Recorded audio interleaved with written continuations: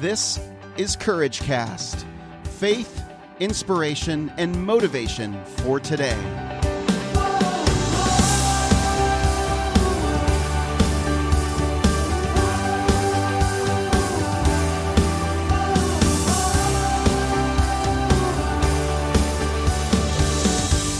Well, hey everyone, I'm Eric Nordoff, and welcome to another episode of Courage Cast. I am sitting here next to Elizabeth Taylor. Elizabeth, welcome to the podcast. Thank you. Elizabeth, I first heard about you through a blog post, actually. It was the first thing that got my attention was a post that you gave on your blog. Is it a blog spot on your website? What is the website called? It is wordpress.com that I use. Mm-hmm. And I believe it's called notwithouthopeblog.wordpress.com. Okay. All right. So notwithouthopeblog.wordpress.com. Yep. That's the website. So you posted it on social media, on Facebook, I think. I did. Yeah. And I know that took a lot of courage for you to do, but I was so impressed by what you are walking through and how you're walking through it and the authenticity by which you shared that I said, I've got to have her on the podcast because I think you can provide a lot of hope to people listening who are struggling with illness and sickness. Yes. And so we're going to dive into your story. So Elizabeth, tell us a little bit about yourself, a little bit about your background, but most of all, just kind of get us to the point where you were diagnosed with multiple sclerosis. Sclerosis. Yep. That's a hard word for me to say. Is. It's taken me multiple 10 years sclerosis. And so let's talk about it. Give me a little bit about your background. Tell us about you. Yeah, well, I've been married for 14 years, and we had our first baby in 2005, and he's 11 now. Mm-hmm. And I mention him because a lot of times people are known to get diagnosed with multiple sclerosis after giving birth to their child. Really? Yes. I'm not sure what stirs up in your system or whatever, but it will stir things up. So I don't think it was a coincidence that I was diagnosed I had my first episode the next year in 2006. Okay. So you had no symptoms of MS? No. Really, that you knew of? I didn't even know what it was. Okay. Can you tell us tell us what symptoms you were experiencing and what MS is? Roughly. Multiple sclerosis is an autoimmune disease, and it affects your neurological system, and it can cause scarring on especially your brain and your spinal cord. So it's a pretty intimidating autoimmune disease, in my opinion. The one I'd probably least like to be diagnosed with, right? Because when you're dealing with symptoms, that means you're accumulating more scars. Called lesions on your brain or your spinal cord when that is happening. So eventually if you have enough scars, on your spinal cord and everything, you could potentially, wind up in a wheelchair or unable to use parts of your body because of all the scarring there. Well, I've seen you in church. We go to church together. Yep. And see you in church, and I would never know you have MS. I hear that a lot. Yeah, because I've seen the other patients, other people who have MS, and they're much worse off in terms of the way they look, and how they carry themselves. So I'm just curious. Tell me about how you kind of first discovered that there was something wrong. I developed optic neuritis, which is a very common first episode for people to get when they have MS. And it's when you begin to, your optic nerve is inflamed, and eventually you could go on, if you don't stop and correct it with steroids usually, you could go on to lose most of your eyesight. It's not permanent normally. You can reverse it using steroids or sometimes just time and healing through that. But I lost most of mine. Really? In my left eye, yes. Okay. So you started losing vision. Yes, I sure did. Wow. How scary was that for you? I was terrified. I actually thought I had a brain tumor. So I remember calling my mom and just saying, do you promise whatever happens to me that you will help me? I will never forget driving around that day and just terrified because I think I was going in for my MRI that day to find out what was going on and get to the bottom of my issue. Yeah. So you were living in Colorado Springs at this time, right? Or where were you living? Yes, I was. Yeah, yep. You and David. Uh-huh. Okay. And she was somewhere else. My mom was in Indiana. Right. Yeah, so and I was talking to her on the phone. Yeah, I had no family support out there. Just awesome friends. Yeah. So you were losing your vision, and they did the MRI, and they found this optic neuritis. They did. Yeah. They sent me my eye doctor sent me to a brain surgeon to have a look at my MRIs, and I don't recommend any doctor ever do it this way, but I got a phone call saying you have MS over the immediately. phone. Yeah, pretty soon. Even after getting that diagnosis, he thought that was a sure sign that you had MS. Well, this was all before the diagnosis. That was a way of telling me over the phone, so it wasn't the best technique. I was really overwhelmed and Googled it and just pretty much at that point thought my life was over. You're reading stuff online about, people in wheelchairs and everything. And How old are you now? How old were you then? I was 23 years old 23 when that years happened. Old. Yeah. Okay. Yep. And I didn't get diagnosed, though, till the next year officially. So I got diagnosed in 2007. Okay. All right. So what does it mean? So the lesions, they continue to get worse? They progressively get worse, or they get more? Well, you can accumulate more and more with each episode you have, which is why it can be terrifying to have these episodes because, your first thought is, okay, I got to get out of this position because surely I'm accumulating more scarring on my brain. Essentially, I used to have a lot on my spinal cord, and I have more on my brain now than my spinal cord, I think. Okay. So what other, from that point forward, has it always been an optical issue, or are there now other issues that come up or that make you, that accumulate, that give signs that those have accumulated? What's tricky with autoimmune disease is if you don't know exactly what's going to happen within the realm of your diagnosis. And so I've had a lot of different things happen. I was actually good till 2009. I was able to clear that up naturally. I didn't do any steroids. I was just too terrified of everything. I didn't want anybody to talk to me or touch me or anything with drugs or whatever. So I just dealt with that. And it took me about 4 years to recover my depth perception in my left eye. I couldn't, if I looked ahead, it was like the floor would drop out in front of me. So it took me several years to recover that even, but thank God I did. And then in 2009, a year after I had my second baby, I had another episode where I was pretty much paralyzed from my waist down. It may have gone into my ribs a little bit too, but I was pretty much paralyzed from my waist down. So I could shuffle around a little bit, but I couldn't use my legs very well at all.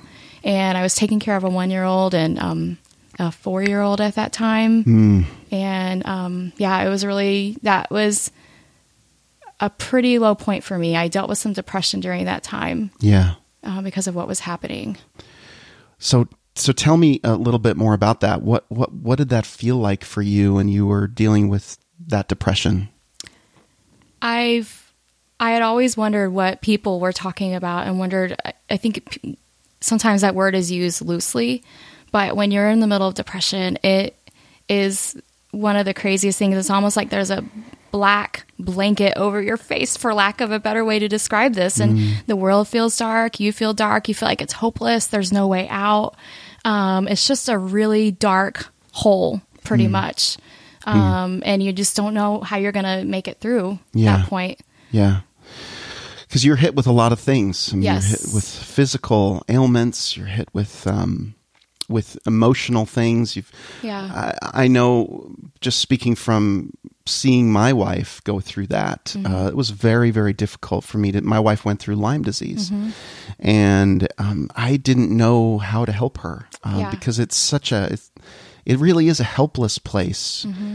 But you said you were able to help some of your symptoms, or at least get over some of the things that you were experiencing naturally. Tell me just briefly, naturally, how you were able to take care of some of the symptoms or issues you were having, or get to the root of them. I don't know. Right. I have done so much over the last 10 years, and I've researched and I've worked with so many doctors trying to find answers. And some of the best things I've found outside of conventional drugs is working with your diet and figuring out, things that your body might be sensitive to, and, taking the right supplements. Mm-hmm. And honestly, I think working on your emotional health is also just as important as anything, because that can play a role in disease as well. Mm. Because if your heart is in a rough place, so to speak, I think your body responds to that. Mm-hmm. So I think that's just as important as any physical or vitamins and things like that. I think all of those components together mm-hmm. can make or break a situation. Yeah, definitely. It makes me so mad when there's diseases that can be prevented simply from diet, yes, and nutrition, yes, and maybe even some forms of exercise, and even just walking and getting the blood flowing, and helping the body to kind of process and move along all of the things that it's trying to carry that are maybe attacking it in an unnatural way in some ways. On some days when I feel overwhelmed, I remind myself, like, God made our bodies to heal. Mm-hmm. And I tell myself that God made our bodies to heal. So how can I cooperate with that? Mm-hmm. And I think it's important. So you had these 2 episodes. Mm-hmm. Any others that you want to share about, or any? I mean, that was right after your daughter was born. Right. So they're older now. They're 8 and 11. 8 and 11. Now. So tell me about the journey from 2010, 2009, that time frame till today. From a health standpoint, and other things that you've dealt with. That I would say I've had. I believe my next episode was I was great from 2009 to 2013.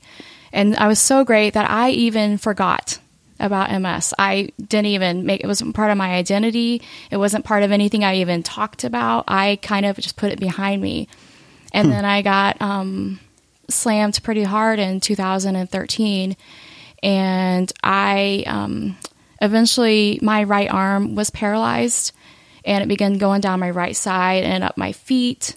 But that was probably one of the most traumatic things that has ever happened to me, is to lose the use of my arm, and especially my hand. And talking to a hand therapist as I did recovery, she said she's talked to so many people who would also say they would rather use a leg than an arm, because there's something about your arm. You don't even realize how much you use that part of your body for anything, even just making dinner for your family. Really simple things you cannot do.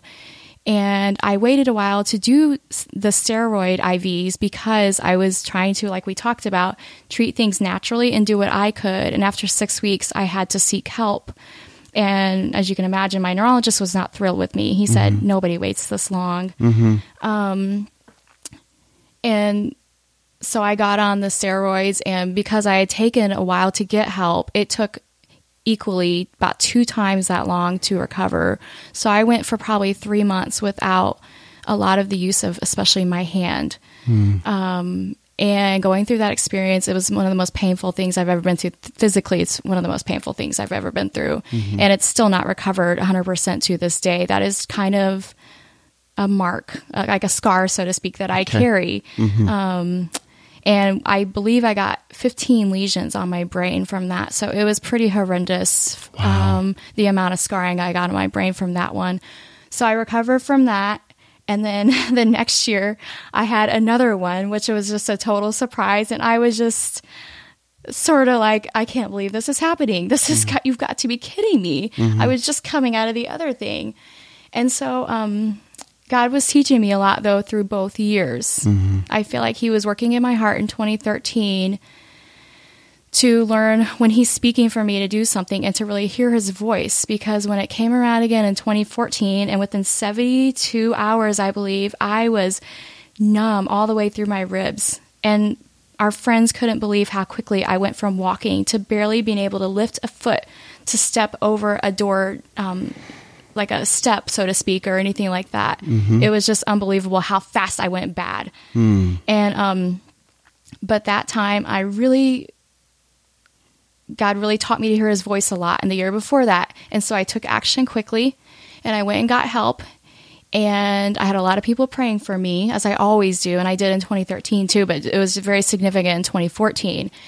And after about 5 weeks, I pretty much had all symptoms subside, which is very quick. And I will never forget my neurologist looking at me that day in my follow-up appointment and telling me, no one ever recovers this quickly. You are in the top 5% of people that ever recover this quickly. And I told him it's because people are praying for me.